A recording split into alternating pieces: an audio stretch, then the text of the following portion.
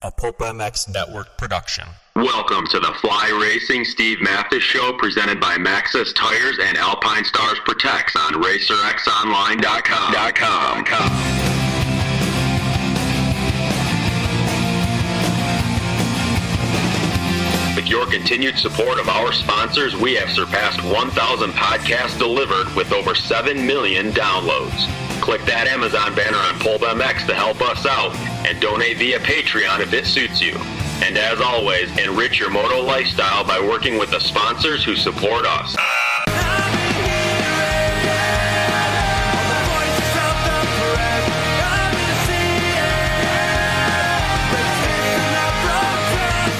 Original Moto Podcast, featuring legends of the past, stars of today, season previews and race reviews, introspection, opinion, facts, and laughs. Here's your host, Steve Mathis.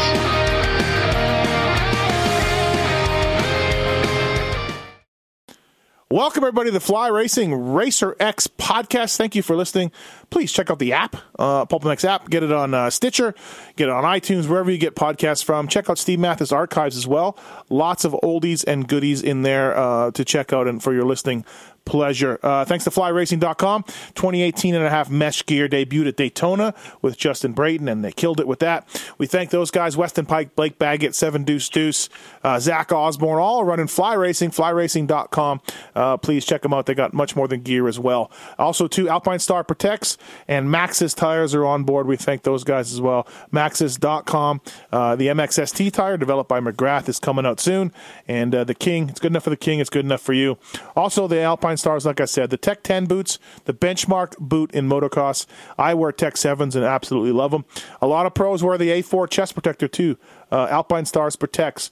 Thanks to those guys. Also, subscribe to Racer X magazine while you're at it, please, so I can keep having a job. I'd really appreciate it. All right. With me on the line, a friend of mine. Haven't talked to him for a long time until we started doing this podcast. He had a terrific career in motocross. He raced with the rollerball, raced for Tough Racing. He's got a Husky ride, and used to own Tough Racing. Andy Stacy. What's up, Andy? How are you, man? Hey, Steve. Nice to hear from you. Yeah, it's nice to reconnect, for sure, man. For people who don't know, you own Tough Racing for a while. I was working for a company called Merge Racing, and working for Parts Unlimited, and we hooked up that way a couple of times. I'd visit your dealer in Illinois, of course, the legendary Tough, and I think we saw each other in Florida as well when you were down there riding. Yep. You came out to the track. We're out there. Bunch of friends of mine were out to get together out at the Lakeland track. I don't think it's there anymore. And you installed something in my carburetor before the fuel injection. So yeah, absolutely, right. And it stayed together, just so guys give you a hard time. For clarification purposes, right? No, absolutely, man. No, thank you for coming on. We got a lot to cover. First up, I guess, and as I said, you had a great racing career. So many top tens in 500 class, 250 nationals as well. Are you still riding these days? Do you have a bike? Do you get out at all? Actually, no. I got into some more training than I used to do, but I had to have hip replacement surgery, so it's about a little over a year from that, and right now I really don't have any desire to ride at the moment. Maybe want to get into some bicycling. But for right now, but that could change. I might want to get into some cross-country stuff. But yeah, for right now, no, I'm not. I do follow the sport. I listen to all the... yeah, you're into it, huh? That's cool. Shows. Yeah. I watch it every Saturday night. And, I enjoy it. I still enjoy it. Probably the hip replacement is from your years of moto, I would imagine, right? Yeah, it didn't help. I just got bone-on-bone arthritis, and it was quite painful. So I had to have that done. It went on a long time. I went as long as I could. Now, you're from New York, raced pro forever, 1979 to 1993. Great career. Like we said, lots of top tens. I got a lot of questions. You race against rollerball too, so that all matters. Oh yeah. But before we get into it too much, the reason we haven't talked much was, Andy, you spent 20 months in a jail. Although let's be honest, it's not exactly like Oz jail. Let's say it wasn't as much as you want to get into it, and we had to talk about it, well, how was that? What was life like, and all that? Yeah, well, I think I mentioned that. I'm glad you reached out to me and to do this podcast, and I wouldn't want to do it without discussing that. And just, and a lot of people were affected by it. Obviously myself. What I did was wrong. Was I behind it and the mastermind? And no, not even close. But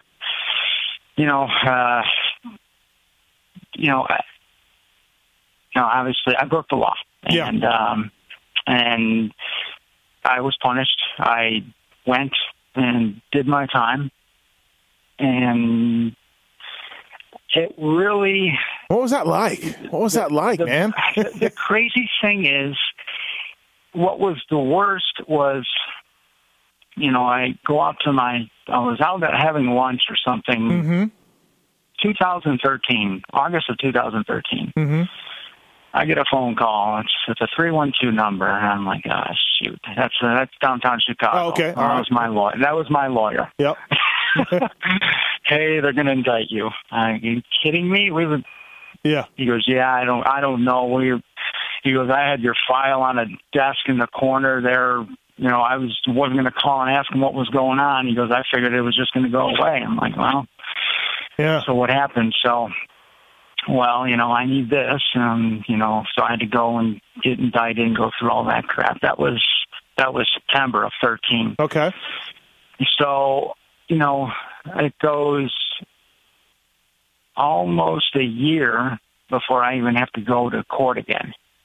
Okay. So the waiting, just to sit there, what's going to happen? What's going to, Yep. Go to court. Okay, you're being sentenced on this date. Okay. There was no trial or anything? You just said, hey, No. Without getting into too much detail, I can't afford a trial. Okay. And that's not an option. Right. There's no, and obviously they have reasons to indict you. You're like, look, not only would I spend a ton of money, you look like you have pretty good evidence on your side, right? I mean, well, they don't wake up that morning and say, hey, I think we're going to get this guy. Right. They do their homework. They have a cause, and what they do is. So the year. Year. Wait a minute. I had something to say. So when they're talking to you, they know the answer before they even ask the question. Right. Okay, so they do their homework. Yeah, absolutely. So I'm not going to sit and like I said, But anyway, so then it's long story short. Almost 2 years later is the day. Sunday was my 3-year anniversary that I left. Okay. So, yep. Okay, so it just takes forever for them to. And actually, the day I walked into the place was okay. Now it's over. Yeah. It's leading up. Is what I'm saying. Is leading up to it is the hard part. Yeah, sure. It's almost a relief, huh? When they're like, "Hey, here's your 20 months." And absolutely. Yeah. Well, and then driving. It's 3 hours away in Wisconsin. My wife took me. My little one was pretty good about everything until that morning she walked out to the bus station and then 10 seconds later comes running back in, just lost it, finally lost it. And that's hard. Okay. Yeah. But, then my wife drives me up and, we stop at a sandwich place, a deli, to get my last meal, so to speak. Obviously I couldn't eat much. Yeah. And then 20 months later, when she picked me up, I went right back to that same deli. I bet. I'd be doing pizza myself. But wow, okay. So anyway, what it was like, at first you're kind of in shock, but everybody else is there too, and they got a family that misses them, and they're, I was in a very low security and no fence. I probably could have left if I wanted to, but obviously if I'd have got caught, I'd get the big fence. So, but that'd be more issues. So, like I said, I met some people that from all walks of life. Yeah. Different, lawyers. Did anybody, accountants. did you tell them like, hey, I used to race pro motocross, like I was pretty good, or did anybody have any idea, or did they even care, or any of that? Well, yeah, they kind of, I'd share some stuff with some people, right. And then my wife would send me my magazine every month too. So, and there's other guys in the dirt bikes too. So yeah, I got to talking with a few people. But one of the officers walks by me one time, and you don't really want to talk to them one-on-one. Right. Because if something goes down in somebody's room or whatever, I saw Stacy talking to Oh, okay, yeah. You don't want to talk to somebody unless you got another inmate with you. So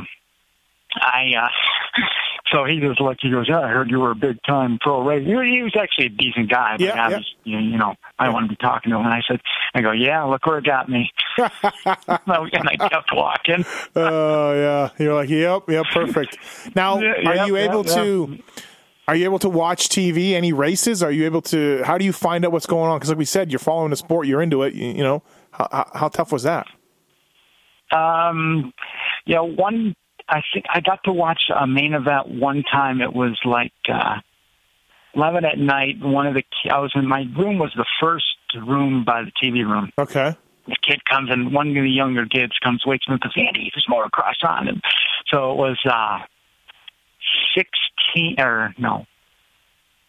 2016.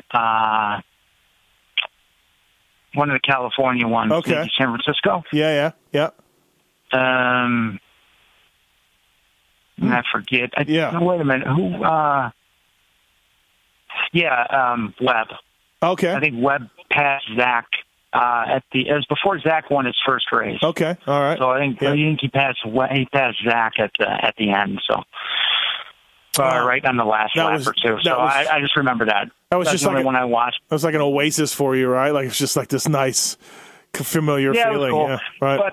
But every week, my wife would mail me my race results. Yep. She'd print them up, and whether it was Supercross, I got my results. So by Wednesday, I'd have them from a Saturday or something, a Saturday race. Right. And then when it got to be the outdoor season for the 2 summers I was there, I got all the U.S., Canada, and GP. And you couldn't listen to any podcasts, any of mine in there? Like no audio equipment, nothing? No. What I did was when I left to go away, it was the last race was Daytona of 15. And I had, up until then, I would listen to your show every Monday and your Moto 60 and your recap. Yep.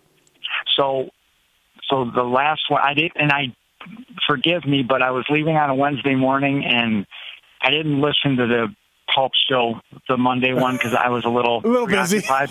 Right? Okay, I understand. I get it. So when I got home, November of the following year, I started from that day. And you just went up, caught up. Jeez, that's dedication. So I caught up to current. So yeah, that's dedication. Wow, I'm a dedicated listener. And you know what? God bless your wife, right? Delivering you this, God. And she's sticking by you, and you know what I mean? Yeah. Well, I'll share something with her, and I'll try to hold it together here. And then there's someone else that's an avid listener of yours that did what he did for me. Obviously, this affected her. I mean, it really doesn't affect me. When you're gone, it don't affect me. Yeah. I mean, okay, what do? Okay, I'm going to work out today. I'm going to watch TV. I'm going to go read. Mm-hmm. What am I going to do? Right. So, that affects her. But like when the indictment started, and things weren't good anyway. Mm-hmm. As far as, she worked 2 jobs. Yeah. went and, for the, obviously I need an attorney, and they don't work for nothing. No.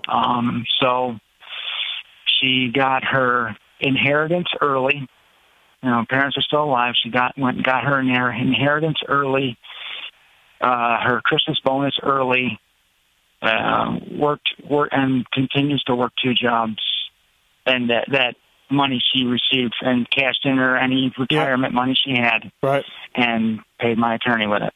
Wow, that's so awesome. That's to say I'm blessed beyond belief is an understatement. Yeah, no, that's really nice of her, and it was tough, I'm sure, at times for her and your kids and everybody else. So and then I mean, she'd come up and see me, but I think after Christmas of 15, I just stood at the window and watched her and my kid leave, and I'm like, you know what? Don't come till it gets closer. Is that what you? Yeah, is that what you said? Yeah. Yeah, just don't come in the winter. Yep. Don't you just don't. It's just I'm doing fine, and just don't. Yeah. You could see them once a week, or what was it once they could visit? God, no. It was you were allowed visits once every other week. And, oh, really? Huh? Every other weekend? Yeah. But no, she she's working 2 jobs, man, and she worked to save our house. I mean, we would have easily. Our house was real close to being in foreclosure, and she saved it. So, so no, once it's like once a month for a while, and then like when it got closer, once a month, and I said, you know what, don't come back till it's November 10th, and you're picking me up. Yeah, and it's got a goal to work for, right? Now, let's go get that sandwich. Let's go to the deli. Enjoy on the way up. Well, listen, man, I don't wish it on anybody, but it sounds like if you're gonna have to go away, and like you said, you committed a crime and you did your time. If you have to, it sounds like you have the best possible attitude one could have, Andy. Do you know what I mean? Like, you could be bitter and it could have wrecked you. No. I'm not blaming anybody. I have no one to blame. Right. I mean, I'm the guy that looks in the mirror every day is the guy that, I could have ran away. I didn't. So it's my own fault. Right. And that's not going to do anybody any good. Yeah. No, absolutely. Okay. Yeah. And, when I was there, I was, I had never graduated high school. Yeah. Okay. So within 57 days of me being there, I studied and got my GED, which I would have never done. Yeah, no, good job on that for sure. Yeah. So I did that. I was always kind of a workout type of guy, but was working out a little smarter, better, not eating as much, and obviously there was no wine or beer there. No, none, nothing. Zero. Well, actually there was, but you didn't want to get caught with it. You didn't want to get caught with it, so I kind of stayed away. But and obviously I don't want to be. Yeah. I can't really enjoy anything if I'm sitting. You know what I mean? So anyway, but I got. Participating in a lot of classes, did a lot of reading, did a lot of working out, trained people, wrote out programs for them, assisted in a push-up burpee class, which I still do every Saturday morning with my wife. Oh, cool. Here. So, I met some people. You're not supposed to stay in contact with anybody. They frown on that, so I don't. But it's just, and everybody leaves and they got their own life to go back to. So, but when you're in a small, confined area with all these people, you become friends. Well, you could make it the easy way or the hard way, right? And the easy way is trying to talk to people and adapt and make yourself better and take your mind off things. Or the hard way is you could be an asshole and get yourself in more trouble and start stuff. And it seems to me a pretty easy way to do it, right? No, and I had free reign, pretty much as much as you can. I mean, I got to work outside in the front and do all the landscaping, so I could be outside. And they have to come in for when they went and checked you and stuff, so they knew where I was. And I got to go down to the machine shop area and all the landscaping and drive around the John Deere and I'd mow the whole place, and I'd be sitting in a mower all day, or I'd get a Kawasaki mule and go plant flowers and kind of be off on the side of the road, like. So it went by quick. It was okay. Good. Well, let's move on. Let's talk some more moto stuff. Yeah, that sounds good. Glad that stuff's over with. So it's more interesting to me, anyways. Hey, so when you look at your, can I just say something? Real quick? Go ahead. What? Real quick. I'm sorry, sure. but I had a friend of mine that he's a big listener of the show, everything you do, and. My involvement with this caused him and I to have a falling out for several different reasons, and for probably 5 years. The day I got indicted, he's the first phone call I got, and it wasn't to say I told you so. What do you need? Didn't do anything. When he came, it could have been I told you so, right? It could have been I told you so. Oh, yeah, no, he didn't. Right. It wasn't even, Right. He's godfather to my youngest daughter. He's best man at our wedding.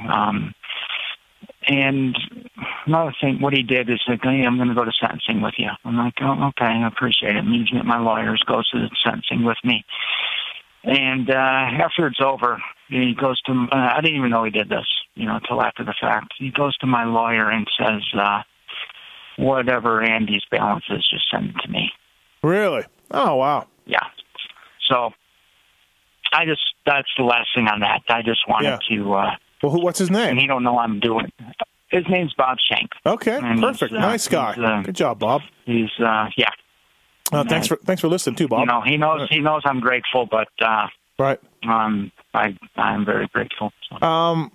Yeah, absolutely. So, hey, you grow up in New York. I read about you in tons of magazines growing up. You were always one of those solid, kind of steady privateers and guys that were just beyond the factory thing. Although you got a shot, with Husky. But when I look at your results, like KTM in 1979 to 1981, Mako in 82, Husky in 83, it's like, Andy, you got to get off those things. How does those rides happen? How do those things come together, though? Like, was it a strong dealer, or was it what kind of deal was it? Well, the KTM dealer was my dad. Oh, okay, all right.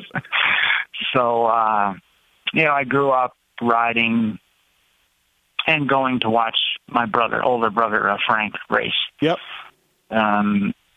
So I've seen all the. For all the Trans Am, Inter Am, GPs, my brother raced support class. I saw Brad Lackey ride with the Dove on the Thunder on the CZ. You probably heard of that, I'm sure. Yeah. The CZ team came and stayed at our shop for a week. My dad was a transmission shop as well. And the factory team was Gaston Rayer, Dave Bickers, John Banks, and guy by the name of Chris Horsfield, all way back, Brits in Belgium. Yeah. So this is how they're traveling the Trans Am that year. Yeah. They have a station wagon, a 3-rail trailer with 4 bikes on it. Jeez. That's the factory team. Their hand grips are friction tape. Oh my God! Gaston Rayhar's like, wait, in Europe, I'm full factory rider. Over here, I got a 3-rail trailer. No, he's on a CZ. This before he went to the World Championships. Yeah. So and he speaks no English. Wow. So anyway, that was. I was just a kid, and they're the Team CZ staying at our shop. So this is this Unadilla for those Trans Ams? Is that what we're racing? Unadilla? That was probably in between maybe Unadilla and Mid Ohio. Okay, something like that. Okay, or maybe even Coketown used to be a Trans Am race too. Yeah, Canadian. Yeah. Yep. So your dad was a KTM dealer. Yeah, my dad does. Yeah, we started as a. Well, he started with Pianosa, CZ, Carabella, Hodaka. So I started riding, racing mostly mid-'70s on a Penton when he became a Penton dealer. Okay, yeah. And then, I just, progressed into the amateur class in 77. I think I was still 13 or 14 years old. And rode a couple years. I think I turned 16 in late 78. So 79, I wanted to get my pro license. Yeah. And one piece of advice my brother gave me, he just said, don't go out to a national until you can win your local track by, at least half a track. It's good advice. Yeah. At least by half a lap. Uh-huh.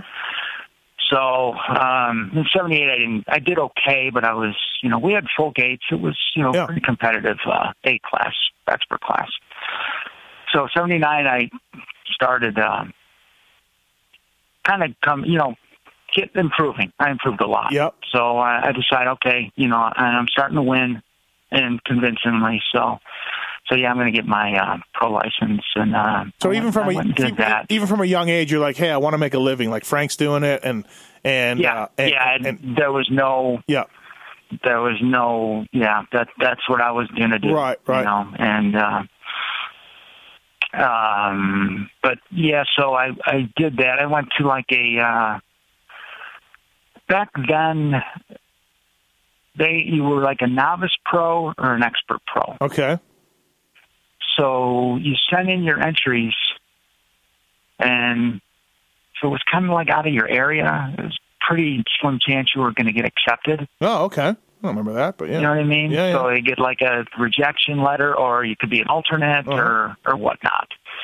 So I figured, you know what, I went and rode this regional. They had like regionals that they called.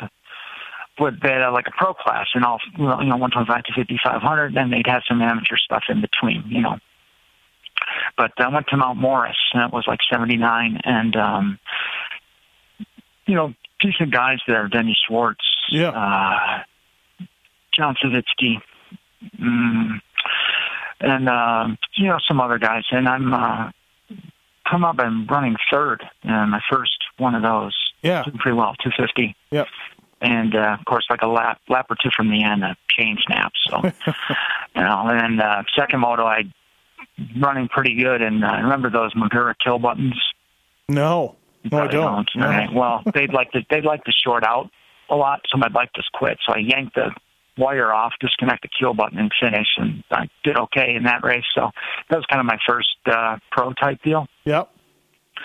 And then that was more of always a 250 rider, but Binghamton, I got accepted to ride. I sent my entry in. They allowed me to ride that one, so I rode a 420 KTM. And this is my first one. This is KTM's with the side plate on the rear fender and everything, right? Are they not like there? That was 80. That was 81. Okay. That was the first year for that. Not quite. Yeah. The first year was the plastic tank, though, was 79. Okay. Not the fiberglass one. But, I went to Binghamton. Obviously you got to ride a qualifier. Pulled a third in that behind Marty Motes and Goat Brecker. Nice. Now, did you have a ton of time on Binghamton? Was it like total local track? No. Binghamton's like 3 4 hours for me. Yeah, so it wasn't like I don't think I had ever even rode there. Okay. So I stayed close to the Buffalo area. Yeah. So you're good. You're pretty good there. So I did okay in the qualifier, and then in the motos I scored points, let's say, but 40 plus 2 on a 420 KTM. Yeah. I was hurting. Yeah. That was hard. They weren't 30s anymore. I mean, they weren't 30s then. They were 40 plus 2. Yeah. So that was. I was actually not feeling real well after that. That was hard. I bet.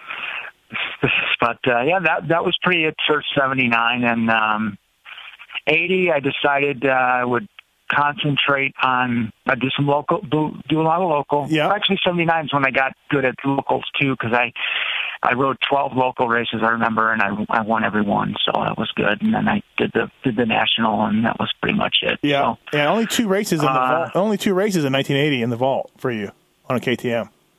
Red Bud and High Point. Yes, in the national, yes. Yeah. So I concentrated on the regional series. Uh-huh. And God, I don't remember if I won it or I got third, but I did one or the other. It was, I forget, but that was good because, Jeff Hicks rode that. So I raced with him a lot. And Mark Garrison, a really good Pennsylvania guy. I don't know if you ever heard of him. No. Sure, Coombs knows who he is. I actually won one round in Brownsville, PA. It was a mud race, but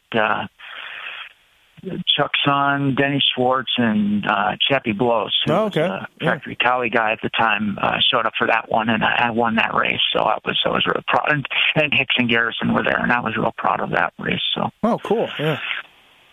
And then yes, I think I did Red Bud and maybe scored a point, and then maybe got an 18th one moto at High Point. Yep. I did go to Southwick. I did not qualify. I hurt my foot before then. I tried to ride in Scott boots, and that didn't work out too well for me. But I did witness JoJo win that second moto over Howerton. That was an incredible ride. I remember seeing that. Wow, that's cool. Yeah.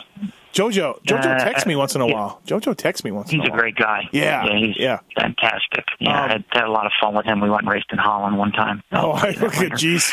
I can imagine. And then, Trans USA, though. I got to ride the Trans USA in 80. Okay. On the 250 KTM. Yeah. So, did that, went... I think I got like maybe 10th in the series, which was okay. Yeah. Because back then, the support class, there were some pretty solid guys. Sure, in there. Yeah. Bailey, Tom Benolkin, Alan King, a lot of guys like that. And Unadilla was my best round, so I did that. And then that was pretty much it for, I went to Philly Supercross.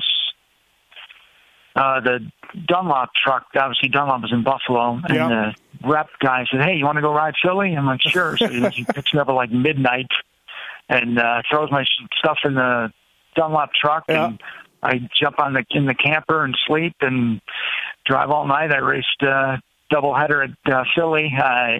Actually, I think I got the last chance like third each night, which is my first time I ever even rode a Supercross. So how crazy is that back then, right? You're just like, Supercross, whatever. Yeah, some guys are like, I'm not, Yeah. No, I just jumped on and went. And, and then I guess the big highlight would have been St. Gabriel 500 Grand Prix. Oh, okay. Quebec, yeah. Yep. Frank rode the GP, and I went rode the sport class and got just for consistency a 1.7. Oh, jeez. So I got a picture of me on the podium with Miguel Duhamel. Oh yeah, Won before he was road racing. Yeah, before he was road race guy. And you probably heard of. You heard of Serge Gregaire? Gregaire or something. Yeah, Serge Gregaire. He's a pretty good rider. Good rider. And he was second. So I got a picture of me on the podium with those two. So that was cool. Good track. Fun track, that one. Photos I've seen anyways. Yeah, photos I saw. Oh my God. Great. Yeah. I don't know if you would ever, but yeah. All right, so it looks like in 81 you're on KTM, and 82 you're on Mako. Which 82, you're in the 500s, you're on Mako. They're air cool, but that 490, Mickey Diamond's on one too, I think. That's a good bike, right? No, I hated that thing. I did not do good on that bike. I thought it was a good bike. I read too much. I'd rather talk about 81, my Rookie of the Year. That was a way better. Yeah. 81, you got 250 Rookie of the Year, right? Yeah, but that's kind of. It's not like there was a bunch of rookies in there, but I was probably the only first-year guy that was eligible. But I did have some solid rides. Are you getting help from Penton? Is this bikes and parts and stuff and like Go Race? Let's see. What did they do for me? I went and rode the Winter Am, so they gave me a bike, and I had my 80 bike as a practice bike for down there. Oh, boy. I drove down there by myself. In my van, 18 years old. I met a couple guys from Minnesota, and one guy drove from Alaska to race this. He rode a KTM. He drove 5,800 miles to go race the Florida Series. Jeez. Yeah, Jim Stewart, great guy. Yeah, we all camped all week together in the campgrounds, and then we'd split a room on the weekends. Right. They were the kids, Minnesota kids were the amateur or whatever. So, right. But yeah, I did pretty well in the Florida series. I think I got like a fourth at the last one, which gave me I never forgot what I got overall in the series, but I did pretty well. And went home for a few weeks, came back, and I was friends with Tom Mueller, who was covered all the races for Cycle News. Yeah, that's right. Yeah, I mean, yeah. And when they were in Tucker, Georgia, their East Coast offices. So I went there, stayed for Atlanta. So I know I rode Philly, but Atlanta was kind of like my first real, where I was. Yeah, like so. Into it, yeah. So anyway, I went there, made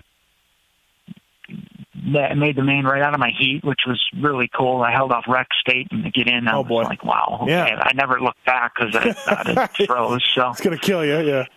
Yeah, made Daytona out of my heat the next weekend, and it was pretty good. Except my motor plat loosened up and sucked a bunch of sand in my motor. And then went to Lake Whitney for the national. And I think I got 9th.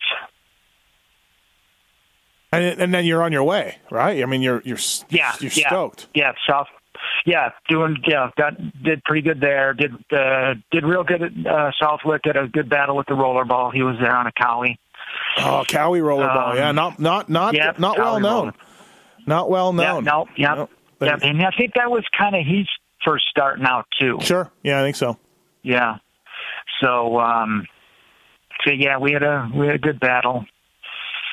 And how do you get on Mako? What happens? They come calling? Now, let me just go back. I don't want to take too much of your time, but I'll go back because I go to KTM to probably rebuild my bike or something. Yeah. And the last 2 nationals were St. Pete and Castle Rock, Colorado. So I go there, and they're like, we're gonna fly you to the last 2 nationals. Oh, you're like, you're doing pretty good. Yeah. I'm like, okay, great. Yeah. Well, my bike's gonna get there. Well, you're gonna crate them up and ship them. I'm like, okay. Yeah. So basically, I went there, rebuilt my bike, got a crate, drove back to Buffalo, and I'd never even been on an airplane before. So I got to crate all my stuff, tools, spares, Yeah. You're like, how about I just drive? Guys? Yeah, I was like, damn. So I flew there. I get there. I got to get a rental, Hertz Rent-A-Van. I got to get, put my bike together. I got to make sure I can ride, and it's 100 degrees. So anyway, I went and did that race. I don't know how I did, but I know I scored points. But the fun part was after 40 plus 2 twice, yeah, I had to go back to the hotel and take my bike apart and crate it. Crate it again. Yeah. You're like, thanks, and KTM. Then I went to Colorado the next day, and same thing all over for the following weekend. So it was. But anyway, what happened is at Colorado, I got to be friends with Alan King, and we started hanging out together. Yeah. I did Mid Ohio 124 250 support, got 2nd, and Unadilla USGP in 81 8th. Oh, nice. That's another battle with the rollerball. That's another rollerball battle. That's 81. You said 81 to USGP. Okay. Yep. Rollerball did really well in 83. I think he got 4th in a moto or something in 83. Yeah, he was on the Suzuki and the Cooper gear, I think, or something. Yep, Cooper all gears, exactly. Good memory. But anyway, I'm getting ready for Trans USA, and KTM's like, okay, we're going to have a team next year. Yeah. They made it sound, and I think they made it sound to other people that I was going to be on it.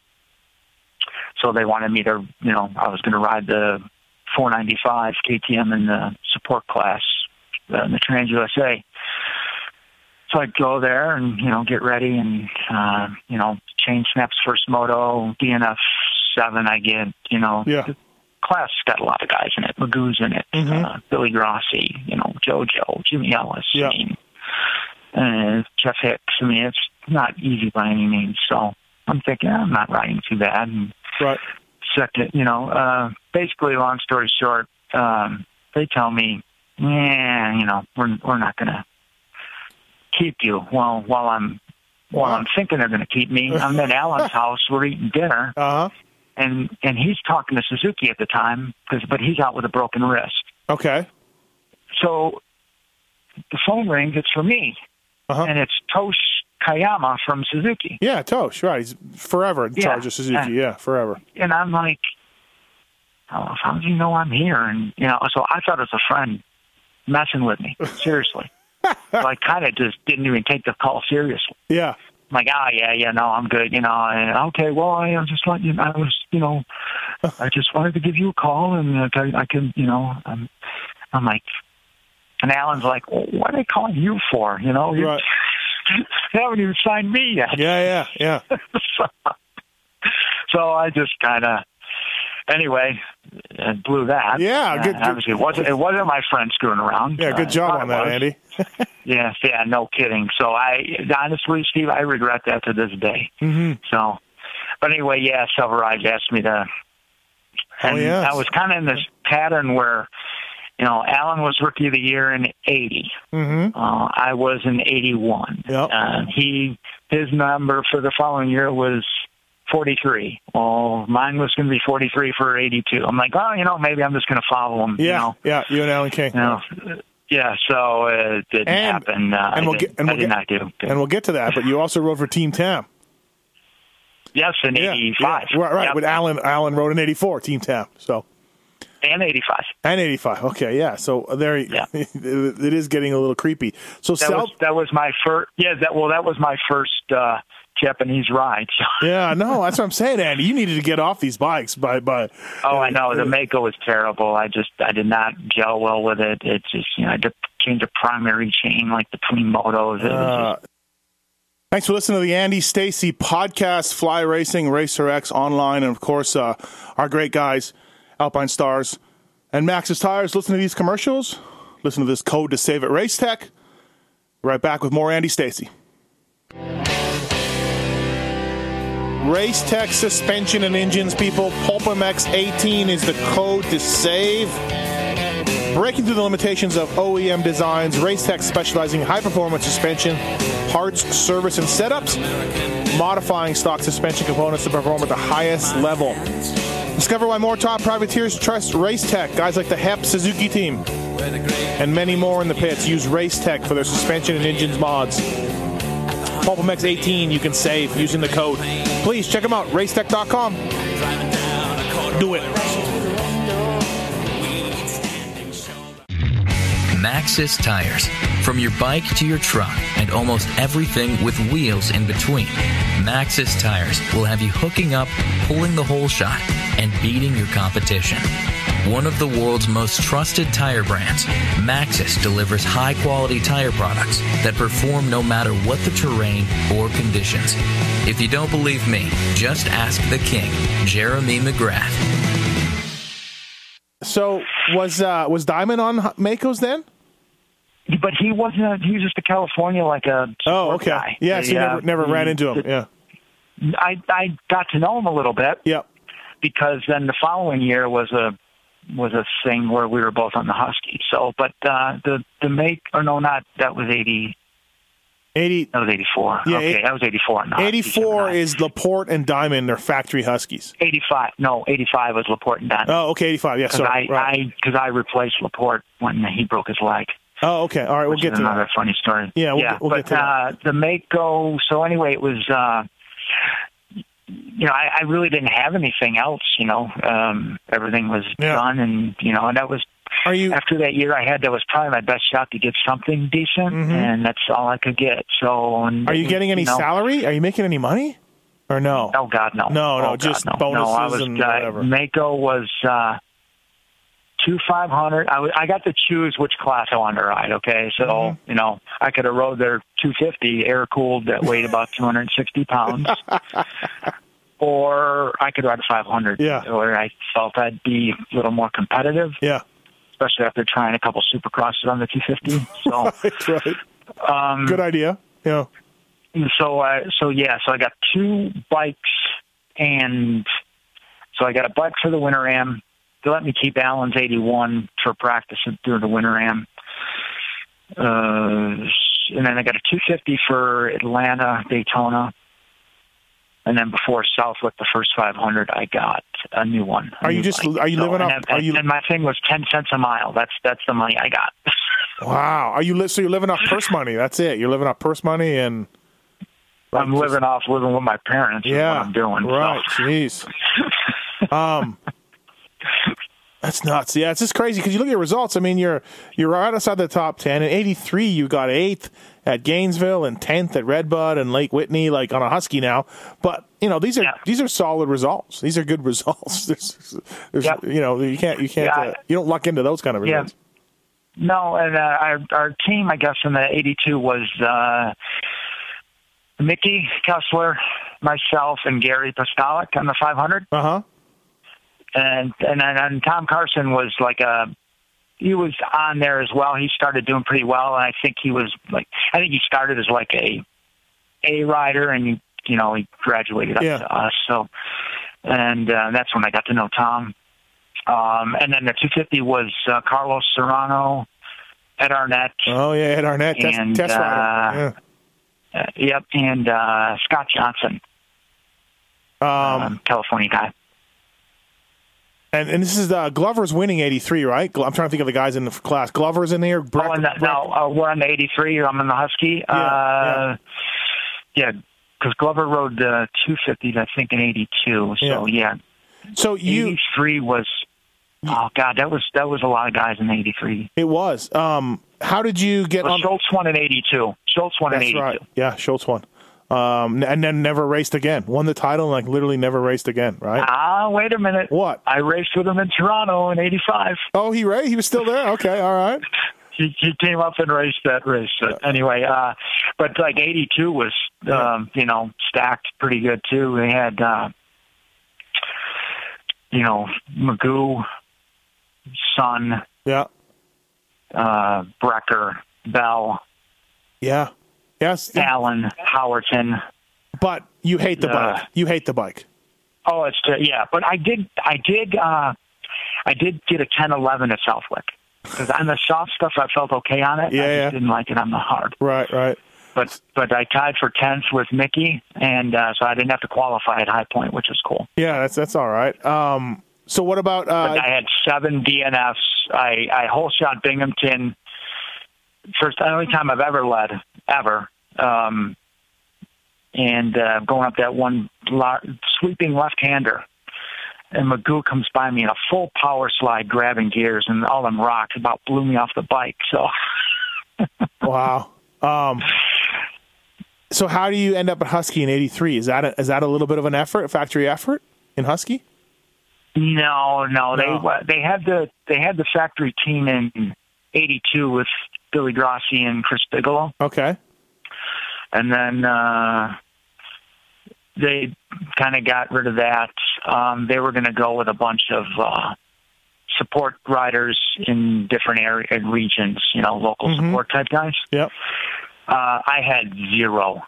I couldn't get nothing from nobody. Oh, jeez. Mako wouldn't even help me, so that's how bad I did that year. So, and they were going. I think they were kind of under reconstruction too. They kept Mickey and gave him some bikes and parts, and then hired Chuck Son. And it didn't last too long. Were the Huskies okay? Were the Huskies all right in 83? I didn't mind it as bad. Yeah. I called down there to Columbus, talked to Burleson. He let me come down there. Gave me something to go ride the Winter Am, see how you do. Did okay on a 500. And then they started giving me more bikes. And then for the Nationals, I got $100 per race plus top 10 bonuses. Wow. Top 10 bonuses. Yeah, hey, you're on a Husky 83 in the 500s. Go get top 10. I think I got one or two though. You got two. You got guys. two. Yeah. I think maybe Redbud in Lake Whitney or something. Yeah, exactly. Yeah, good job on that. This is still, but steel. But I did okay at the GP too. I think I got like a 11th or 12th at the Carlsbad 500 GP on it. This is still 2 shocks, I think, in '83. Oh yeah. Yeah. Oh yeah. Yeah, they don't have single shock yet in '83. No, '84 didn't either. Mm-mm. Oh boy. But I did my series, and here's how Husky worked though. I mean, I was 11th in points, but maybe a pretty good distance out of 10th. And I wanted to go ride Washougal. Yeah. They didn't want to give me the $100 because they didn't think I could get in the top 10. Oh, dude. Oh, man. It's so funny how motocross worked back then, right? Like, you're 11th in the points. You're just 11th in the points. I mean, yeah. $100? Yeah, $100. Nope. No, can't do it. Nope. Yeah. Nope. Oh, man. No. But anyway, I went. So anyway, but I think I finished like somewhere around there that year. So, but I came out with the all-new 250, which was water-cooled for the following year, and Dick called me up and said, hey, I want you to come get this new bike. I'm like, all right, cool. So I went and rode Florida Series and on that, which was nice. Yeah. Had fun. Did okay. Yeah. So yeah. It was okay. Yeah. Again. And then Mickey Diamond, they signed. Actually, Dick told me it was going to be a competition for me in Florida and Mickey in California. Oh, okay. Who did better was going to get them like, yeah, right, okay. Anyway, but you know what? I did the series. I did Atlanta. I did Daytona.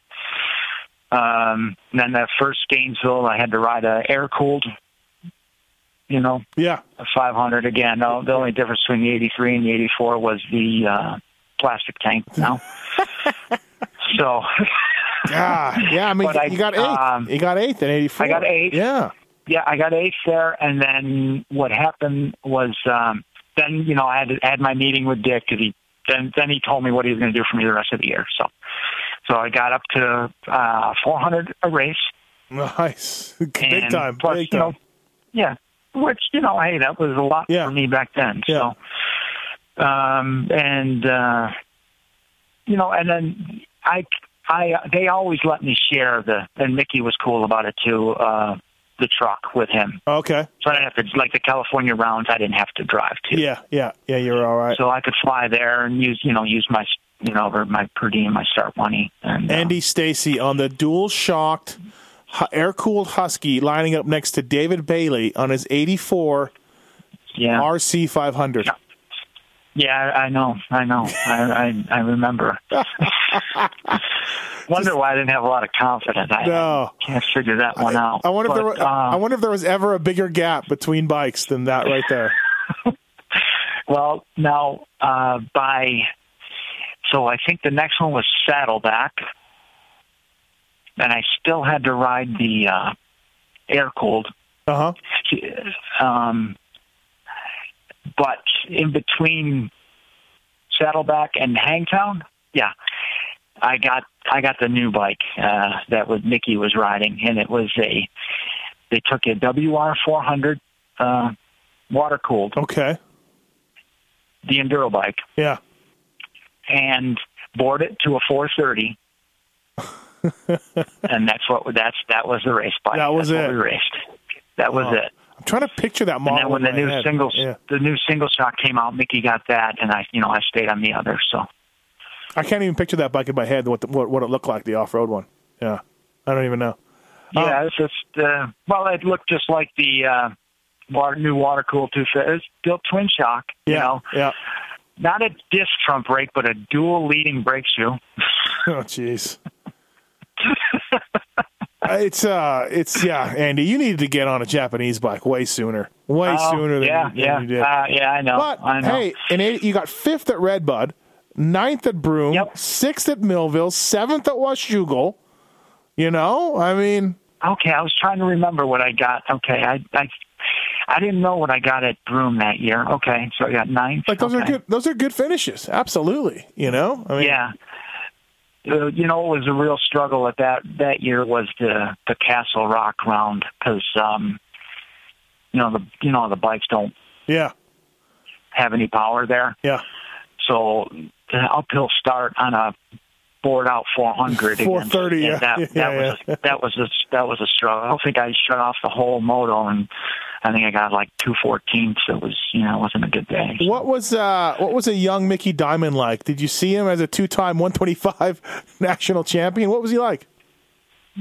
We traveled and shared a lot of rooms together, and he had the talent.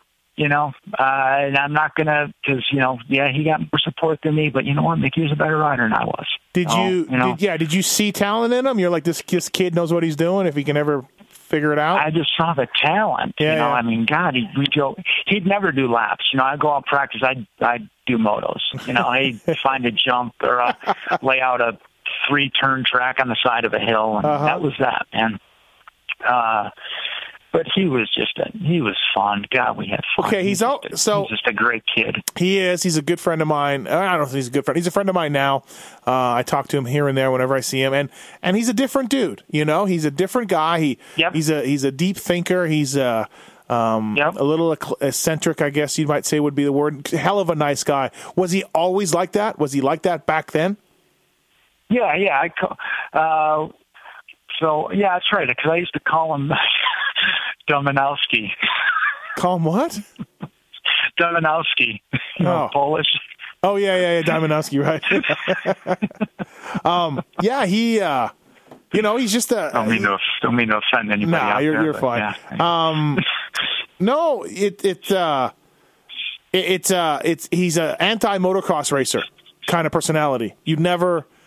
you and I have run across a lot of motocross racers in our time, and Mickey Diamond is not one of them, No. So, just definitely a different dude. So just the way he still talks the same. I mean, I've listened to the podcast you've done with him. He's just a different guy. Bicycled across America twice now. Oh yeah, I know. I know. But you know what? That keeps him fit, keeps him busy. Good for him. I could run into Mickey right today, and we'd be like it was, 1984 again. So one of the interesting things that you had was that Team Tam was an independent team way before its time, all matching gear, matching box fans. Of course, 84, like we talked about, Alan King won a national for him, and Hicks rode for him, and Carson and all these guys. And you also, which I forgot about, but in 85, they switched to Cowies. They were on Hondas for a couple of years, and then they switched to Cowies. How does that ride come about, and how's Team Tam? Well, how it comes about is I'm good friends with Alan King. Mm-hmm. Husky was going to hire Laporte. Yep. So, I was no room for me. And they were keeping Mickey, obviously. Yeah. So I didn't really have anything, I thought I did pretty decent, but they're going to bring over a world champion. What am I going to do? So Alan came off his 84 year where, like, right before, I think the night before Gainesville 84, he decided, he's going to switch to the 250 class because he's supposed to ride 500. He just said, you know what, I don't want to ride this thing. I want to ride 250. He's been doing good in Supercross, so he did it. And, Alan led the points after 3 rounds. Crazy, right? Yeah. I mean, and not like, he won a mud race or something. No. Yeah. And this is Lachine and Johnson and Lyles and Barnett and everybody. Yeah. Yeah, exactly. So he, he did the USGP, just, he had nothing either. I mean, he's like, Tam's like, they want to keep him, obviously. And he's like, okay, and I'll do it. He goes, but give Andy 2 bikes and then a mechanic, and he can share my truck. That's how I got it. Yeah. Right, that's it. Yeah. So that's how I got my ride with him. But, I mean, not that, Yeah. I don't know. I was a schmuck by any means. I think I was okay, and I knew the guy. I knew them. They actually asked me come and ride for them in mid-season in '83, and I just couldn't do it. and they were going through like a revolving door of riders then as well. And, then what? If it don't work out, then what? I go back crawling back to Husky. I didn't want to do that. I didn't think it was the right thing to do, so I didn't. Yeah. But, but anyway, Alan got me it was him, and he got me a deal. We went to Italy together and raced the Bologna Motor Show, end of 84. You were back down to 250s too. So, and you were on a Cowie, which is a pretty good bike. Well, because the reason to put me on a 250 is, Alan's going to give me 2 bikes to ride. Yep. I might as well I'm going to ride Supercross. I'll just stay on it versus going, back and forth. And they're not going to, I don't think Cowie helped them that much as well. So, right. And then they have Mike Beyer on the 125 too. Oh, that's right. Yeah, Beyer was there. Sure. Yeah. Was there too. So at some point, Andy, you're back on Husky in 85. What happened? You can't get away from these models, from these European bikes. No, well, here's what happens there is Alan broke his wrist. Cam, the 85 Cam thing was not going to last very long. Yeah. I don't think they had moved to Henderson out by you. Okay. So I was based out of there for the month of January. Oh, okay. Now he sold auto parts. Bob Tam sold auto parts. I don't know what his. Yeah, I just remember them guys showing up at the Florida Winter Am in '83, and all of us, and all of a sudden they got a clothing line and they got oil and Hondas and right. And that. But I never had no problem with Bob Tam. He was always all right to me. So. But, I don't know what happened. Maybe he bit off more than he can chew. Who knows? Yeah, who knows, right? Yeah, classic story, classic moto story for sure. Yeah, when, Alan got hurt, I think that was pretty much it for the team. Uh-huh. We rode, we rode some Supercrosses. We rode we rode Gainesville. Uh-huh. Hangtown. And I think he must have got hurt right after Hangtown because we didn't go to Vegas. I think that was the 3rd round. But yeah, in 85, yeah. Yeah, so we didn't go to that. And I just think, it was the same old thing. Mechanics aren't getting paid. Yeah, people are using their own credit cards to put gas in the truck. It's just. You've heard it all before. 85 Houston, 13th in 250 main event, right behind Jim Hawley. Right ahead of Jim Hawley, I should say. Yeah, best one I ever had. Yeah. Made it out of my heat, and it was back when they did the 2 motos. Oh, that's right. There was 2 motos that year. Yeah. Yeah. And the Atlanta one, we stayed with Barnett that week, trained with him. That was cool. Oh, I bet. Yeah. And he won that weekend. So. What was his place like? Anyway, this is Kawasaki, Barnett, and Cowie years, right? Yeah, his Cowie year, yeah. Right, and Alan and him were buddies from the Suzuki, and I got to know him a little bit too. And he was just always a really cool guy to me. So. Oh, good. But the TAM thing, that was it. I think Beyer was going to travel and race, so he somehow had my bike. So I met him at Mount Morris. Mm-hmm. And I figured, well, since I'm here, I'll race. Yeah. So I went to Mount Morris to pick up my bike, and I raced. Yeah. And I think I did okay, maybe 11th or something. Uh-huh. And because I had Toronto coming up, and I wanted to ride my bike. Right. So I went up to do Toronto. And what happened, after Mount Morris, Mickey Diamond was hurt. And I talked to Burleson a little bit. I said, hey, do you need me to maybe fill in a little bit until he comes back? You already saw how that thing was going to go with Tam and all that, so you're like, okay, yeah. Yeah. Well, I was out of a ride at that point. Yeah. I just wanted to get my bike. Right, so right. I was either going to ride up in Canada or I don't know what I was going to do. Yeah. So Mickey got hurt. Said, no, we just can't help, we just can't do that. I said, okay, no problem. So I went up to Toronto, raced up there. And then we're messing around. I mean, we're out just messing around we used to always just call people, just talk to our friends out west. I called Bill West. I think he was one of the mechanics for Husky. He's like, hey, Danny got hurt yesterday. It was right after Colorado. Okay. I'm like, oh shit. I'm like, okay, that's too bad, Yeah. So, and I hang up. I'm like, man, I wonder. I bet you he calls me. Oh yeah.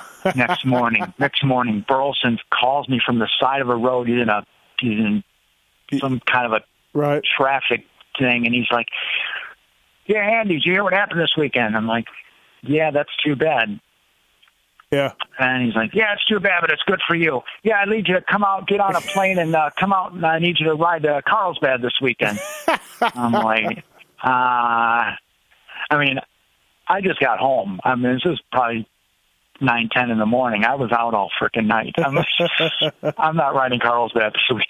Yeah, that's not going to happen. I wasn't planning on racing here for a while, so I was kind of, Right, yeah, you're chilling, yeah. Yeah, and then, so I held out, man. I held out for more money. I said, fuck it. They need me. I'm holding out. Wow. Plus, I don't care if I ride or not. Yeah. So he calls me back. I said, look, this is what I need. I go, if you can do that, fine. Send me something to practice on. I'll meet you at Redbud next weekend. I can't come this weekend. Yeah. That's what I did. And shows up at Redbud. He got fourth on Laporte's factory Husky. On Laporte's bike. Yeah. Because I got a bike crated and sent to me, and I tried to ride it in the field, and I couldn't even go more than 5 minutes without it, breathing heavy. That thing was just a tank. I'm like, oh my God. You're like, what have I got myself into again? Yeah. Again. But Danny's bike was okay. And it was all right. Yeah. Had some work Showa forks that he had from wherever he rode from before. And motor was decent. I got like a 6.4. Nice. I probably should have been second the second moto, but I just, I threw the anchor. I just didn't have it. It was hot, and I wasn't in race shape. Yeah. So, but that was a good day. Yeah, that was a real good day. Oh, and fourth overall, no joke. And then the following weekend was 500 GP or 250 GP 500 support class at Unadilla, and I really thought I could win that day. And I think the practice the day before. Or that morning, they forgot to put the oil in the gas. Oh, boy. So anyway, it locks up. So they didn't have time to do anything but flush it with kerosene and put more oil in the gas. And I just passed Fisher for the lead. I think I'm going to finally win one. Yeah. And the thing locks up on me like wide open down a hill. I'm like, oh shit. So that was that. So I did come back. They put a new motor, and they did the second moto, but that was deflated. Yeah, you were like, this could have been it. This could have been it. Yeah, this could have been it. I kind of could have won a race finally. So, so you said went to Millville and did. Felt I rode even better. Yeah, got another fourth. Yeah, you go 7.4 at Millville. It's Bailey King, your buddy King. Is he still on tough, or is he privateering it by now? Or he's on the TAM. He's using my van. Okay, so around. I meant TAM. Yeah, so TAM is still going on. Yeah. He's privateering. No, he's privateering on their bike. Right. Alan goes 3.2, Eric Eaton 5.3, and you go 7.4 for fourth overall. Eric was third then. Okay, I remember. Okay, I know JoJo was there, but I think he had problems. So JoJo led. I have this race on tape. JoJo led the first moto until. Dude, he's beating everybody until like 3 laps to go. And then apparently, I think he got a flat. And he got second. That's what it was. And he got second. That's what it was. Yep, that's what it was. But dude, he's working Bailey. Like, wow. It's amazing. JoJo in the sand track is, like I said, I've seen him beat Howerton when Howerton wasn't being beaten at Southwick, and he could ride some sand. Yeah, I have it's Gary Bailey's home footage of this 85 National, and it's just okay. It's great. Yeah, I remember him filming that because I had used him as he coached me a couple times, and it was a couple years before that, and he come up to me something afterwards. I said, yeah. he goes, yeah, you did pretty good. I go, yeah, I'm still using my lessons I learned from you. So. No, but hey, jumping in on Laporte's bike, a couple of fourths, not bad. At Broome, you got 11th first moto, DNF the next moto. But so at the end of 85, though, Husky's kind of done, right? I don't think they even come back out in 86. No, it was me. They had. Oh, that was you? Oh, okay. Yeah, no, and that's honestly one of my biggest regrets in racing is I didn't. I had it was just me. So they wanted they had me go to Florida. I did terrible. I shouldn't even rode a 500. That was when they combined the classes. Oh, that's right. I mean, it was going to be everybody on 250 and everybody on 500. Yep. And then production rule and everything. And I don't know. I had some personal stuff going on. My father was diagnosed with cancer in October of 85, and didn't have much longer to go. And it just kind of, there's a lot of things going on that maybe I wasn't as focused as I should have been. Hey, your brother Frank, he worked for Dunlop forever, and I think around this era, right? He was working at Dunlop? Yes. So were you getting was he giving you the good tires, Andy? Were you getting the good tires? No, I did get tires, but no, not the. Come on, Frank. No, I still got the thing I like the most is I got the Dunlop hat with your name on it. Oh, you got one of those? Yeah. It's beat the hell, but I got to find a way to frame it or something. Yeah, but I do have that. No, that's pretty cool. What's funny is like you said, 86 didn't work out, and you switched to a Honda. If you look at your results, like an 87, and this is kind of stuff like where I'm getting older and I'm following. Like you're still popping up in the results. You got 9th in 87, 500s, a couple of almost top 10s, 11th at Redbud and Broome. Like you're still pretty good rider with just no support at this point. In 90, you get 9th at Broome. Like, you can still ride a dirt bike very fast, and it's just funny how your name always popped up in these results. In Canadian races also. You're just, I guess there's no rides for you at this time, and you're just trying to make a living, right? No, I'm just doing it now, with with what happened to my dad, I had to kind of man the family shop. Yep. And so I'm trying to race pro, man the family shop. It's just I'm doing a half-ass job at both. Right. And it's just I just wasn't prepared in '86. It's like in the beginning of the year, I had my own truck, my own mechanic. Mm-hmm. They would have worked and made the bike better for me, and I just had it in my head that it wasn't good enough, to be on that bike. Well, I'm sure Mickey could have put the thing in the main event. It was all on me. But you know what? I've also had a 20-month time out to reflect on a lot of things. Sure. And and you're supposed to look forward, not look back, but it's kind of hard to not to. Yeah, man. I mean, these are good results. Like these are good results. But you know what? And you've listened to these, Andy. Guys like Jeff Hicks and even Holly and yourself. And I'm just trying to think of some other guys I've done these with. Burnworth and these guys like amazing riders with good results. And nothing really ever happened back then because there was 10 guys making money, if that, and there wasn't a ton of rides. And it's shocking how good a rides some of you guys put in with very little support and very little recognition or anything. It was Cycle News once a week, and that's it. Right. Like it's a different time, man. And I feel sorry for a lot of you guys. I mean, Holly was number 12, great rider, got a factory Yamaha ride in 86. He got number 10 and he got fired. Got nothing. He got fired. Yeah, I know. I remember. I remember. And I said to him, Jim, how bitter were you at McCarty? And he's like, nope, I didn't win. I'm like, Jim, you weren't beating RJ. You were never going to beat RJ, But right. Anyways. Right. His results are going to be, the same on the factory team or on his own. He was. It's going to be, and I guess that's the way they look at it. Yeah, absolutely. It was a different time in the sport, man, for sure. Rollerball stories. What do you got? How many times did you race rollerball? I did race rollerball a lot. I mean, he got say in the beginning when I started, he just got, let's just say he, like, say 86 on, he really improved. He did, yeah. He really improved. Funny story is I went to Toronto. I was on the Husky, and I went and raced the Toronto Super. I used to race Montreal too, but I went to Toronto, and I know RJ came up for that one. Bastido would bring up some guys. Yeah.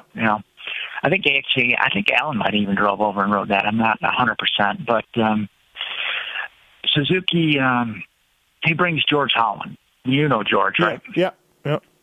Okay. And I knew George just, when Alan on Suzuki, I got to know him. And just always really great, nice kid. Yep. Well, he shows up, and he's, just by himself. So I guess Suzuki US calls Suzuki Canada, say, hey, can you send a bike over for George to ride? Sure. So they bring this bike, that rollerball was a practice bike probably. The front tire didn't even have any knobs on it. That thing was just almost like, oh my. And I think this was before Marshall, so it might have been Al Logue was the mechanic. Yeah. And so, and I know George, and he's pitted by me and stuff, and somebody brought him a front tire, and he's looking at I don't think George even, he might know where the spark plug was. Yeah, and that's, yeah. So, and George, he's he's a very good factory rider this time, but Suzuki's giving him a beat-down rollerball bike. Right. Well, it's not U.S. Suzuki, so, whatever. So, but they did that, Suzuki Canada don't want George coming up there and beating the rollerball. No, that's true too. That could have been a little bit of I'm sure it had a lot to do with it. Yeah, I never thought of that. So I go over. He goes, Andy. I go, don't worry, man. So I'm getting ready for my heat race. I'm changing this front tire for him. Yeah.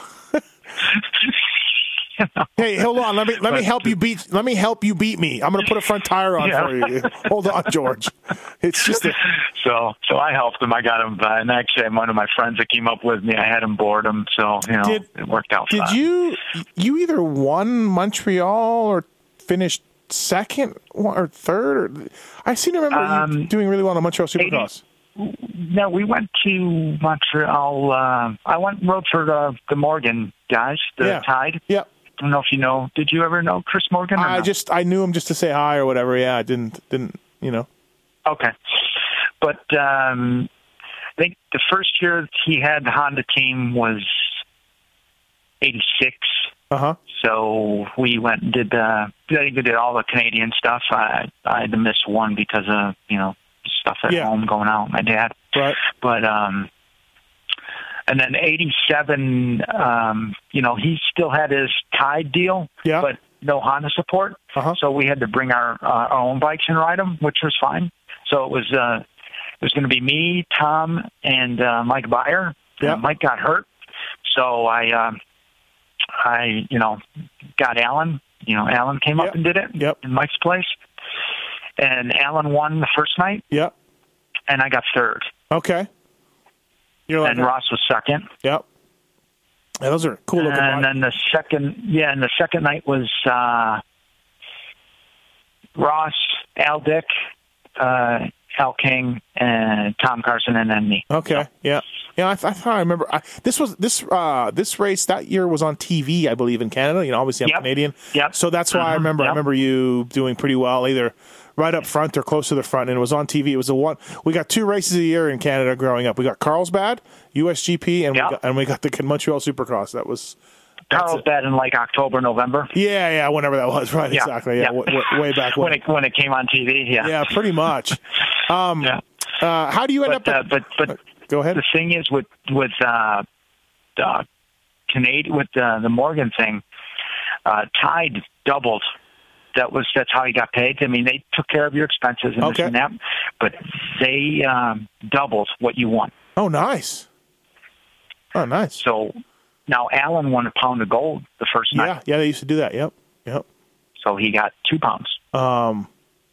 Did it actually give you another pound? Tide gave you another pound? I don't know how it worked, but he did get it. Yeah. Oh, wow. I do know that. Yeah. And I think that came later. And then, but I mean, that was probably that weekend was probably the most I've ever made racing a dirt bike. How much did you make? Ever. What did you make? Probably like 10. Oh, nice. Nice work. You know? Roller still has 1 pound of gold, I think he told me. He has one bar of gold still left. So, from his Montreal wins. How do you talk to him? Is he doing okay? Yeah, he's doing good. He had a rough patch going on, but I think he's doing great now. Yep. I haven't talked to him for a little while, but for a while. I saw him at Montreal Supercross Toronto Supercross a few years ago. So, okay. How'd you end up with Tough Racing? How'd you end up owning Tough Racing and going to Illinois? You're from New York. No, well, I worked there. Oh, okay. I moved out here to. Well, Alan rode for him, and I got to know him a little bit. Okay. And then I was going through a rough patch at home, and he gave me a job, and I went and worked there. And, maybe my name was owned. I owned when he sold it, which was several years after all his good years he had. Yeah. But that was just my name. That wasn't me, really. You know what I mean? So it was cool to go in there for me to go into Tough Racing, the legendary dealership for all those years, right? I mean, well, when I first started there, man, that guy had the mail order game. He knew his stuff. I mean, that was back when you had catalogs and an 800 line. And, right. And before everybody else got into it. Yeah, before everybody else got into it. Yeah, now it's, obviously nobody, who looks out of a catalog or orders or calls anybody anymore. So it's so much different. But he definitely innovated that. A couple other things before we let you go here. Fly Racing Racer X podcast presented by Maxxis, and of course Alpine Star Protects. Thanks to those guys for coming on board.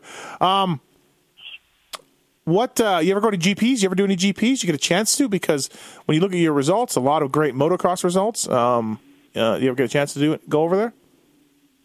I got to race just like Bologna, Rotterdam Hard Cross. Oh, okay, yeah. Stuff like that. Another regret is never. I didn't want to do anything like that, and I had the connections with the European teams I was on. That I could have probably went.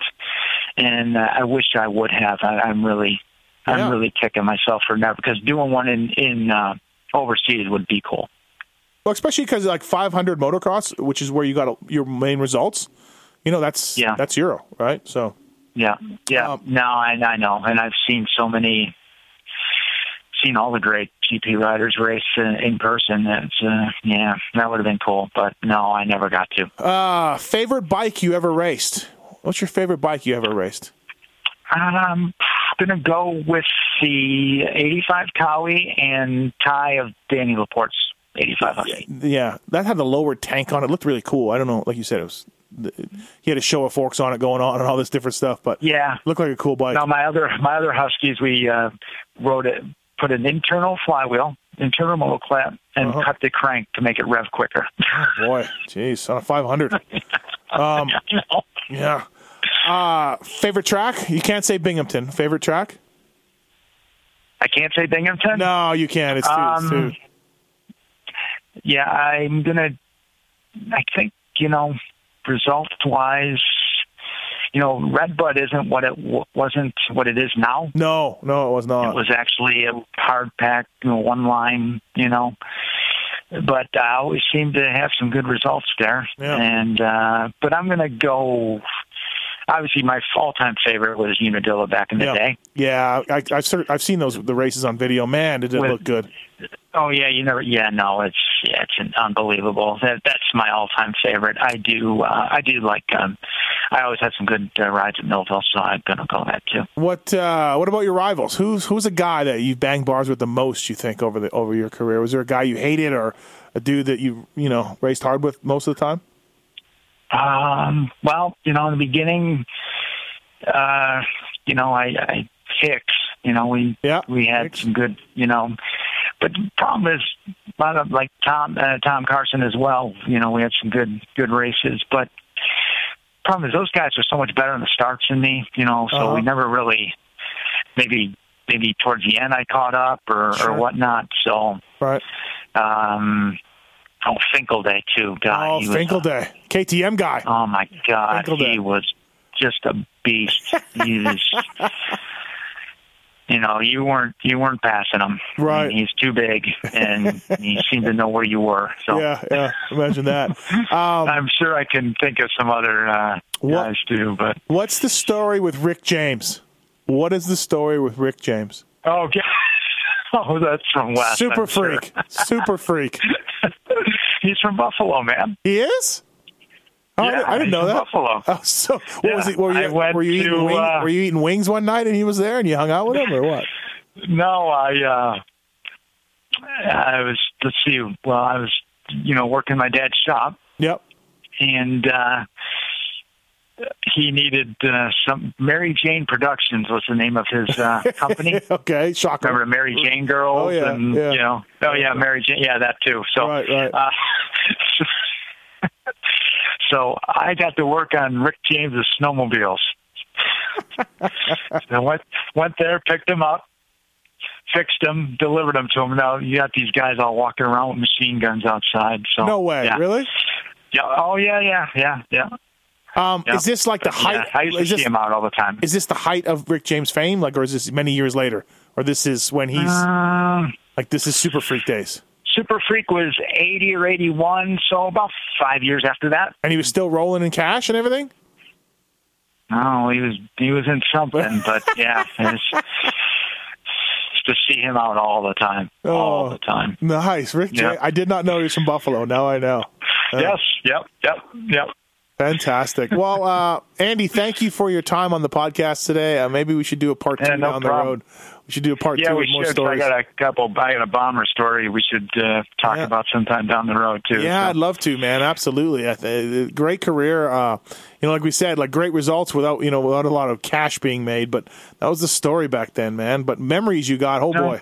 Memories everywhere. No, I think we touched on some of them. I made a bunch of notes, but I didn't even read them. We just started going. So no, But I enjoyed it. I don't have a lot of people to talk to about this stuff. Nobody knows me from those days, so I enjoyed it. Thank you. Yeah, no problem. Thank you. I'm glad everything's going well. Man, hopefully I'll see you down the road somewhere at a race or whatever. You got my number, so just give me a call and hopefully you can make it out to a race and see a bunch of your old friends, right? Yeah. Stay in touch, and I enjoy your work, and I know you're busy, so I appreciate you taking the time and talking with me. No problem. Fly Racing Racer X podcast, like I said, presented by Alpine Stars and Maxxis Tires. Andy Stacy. Thanks, Andy. Okay, thank you. Bye.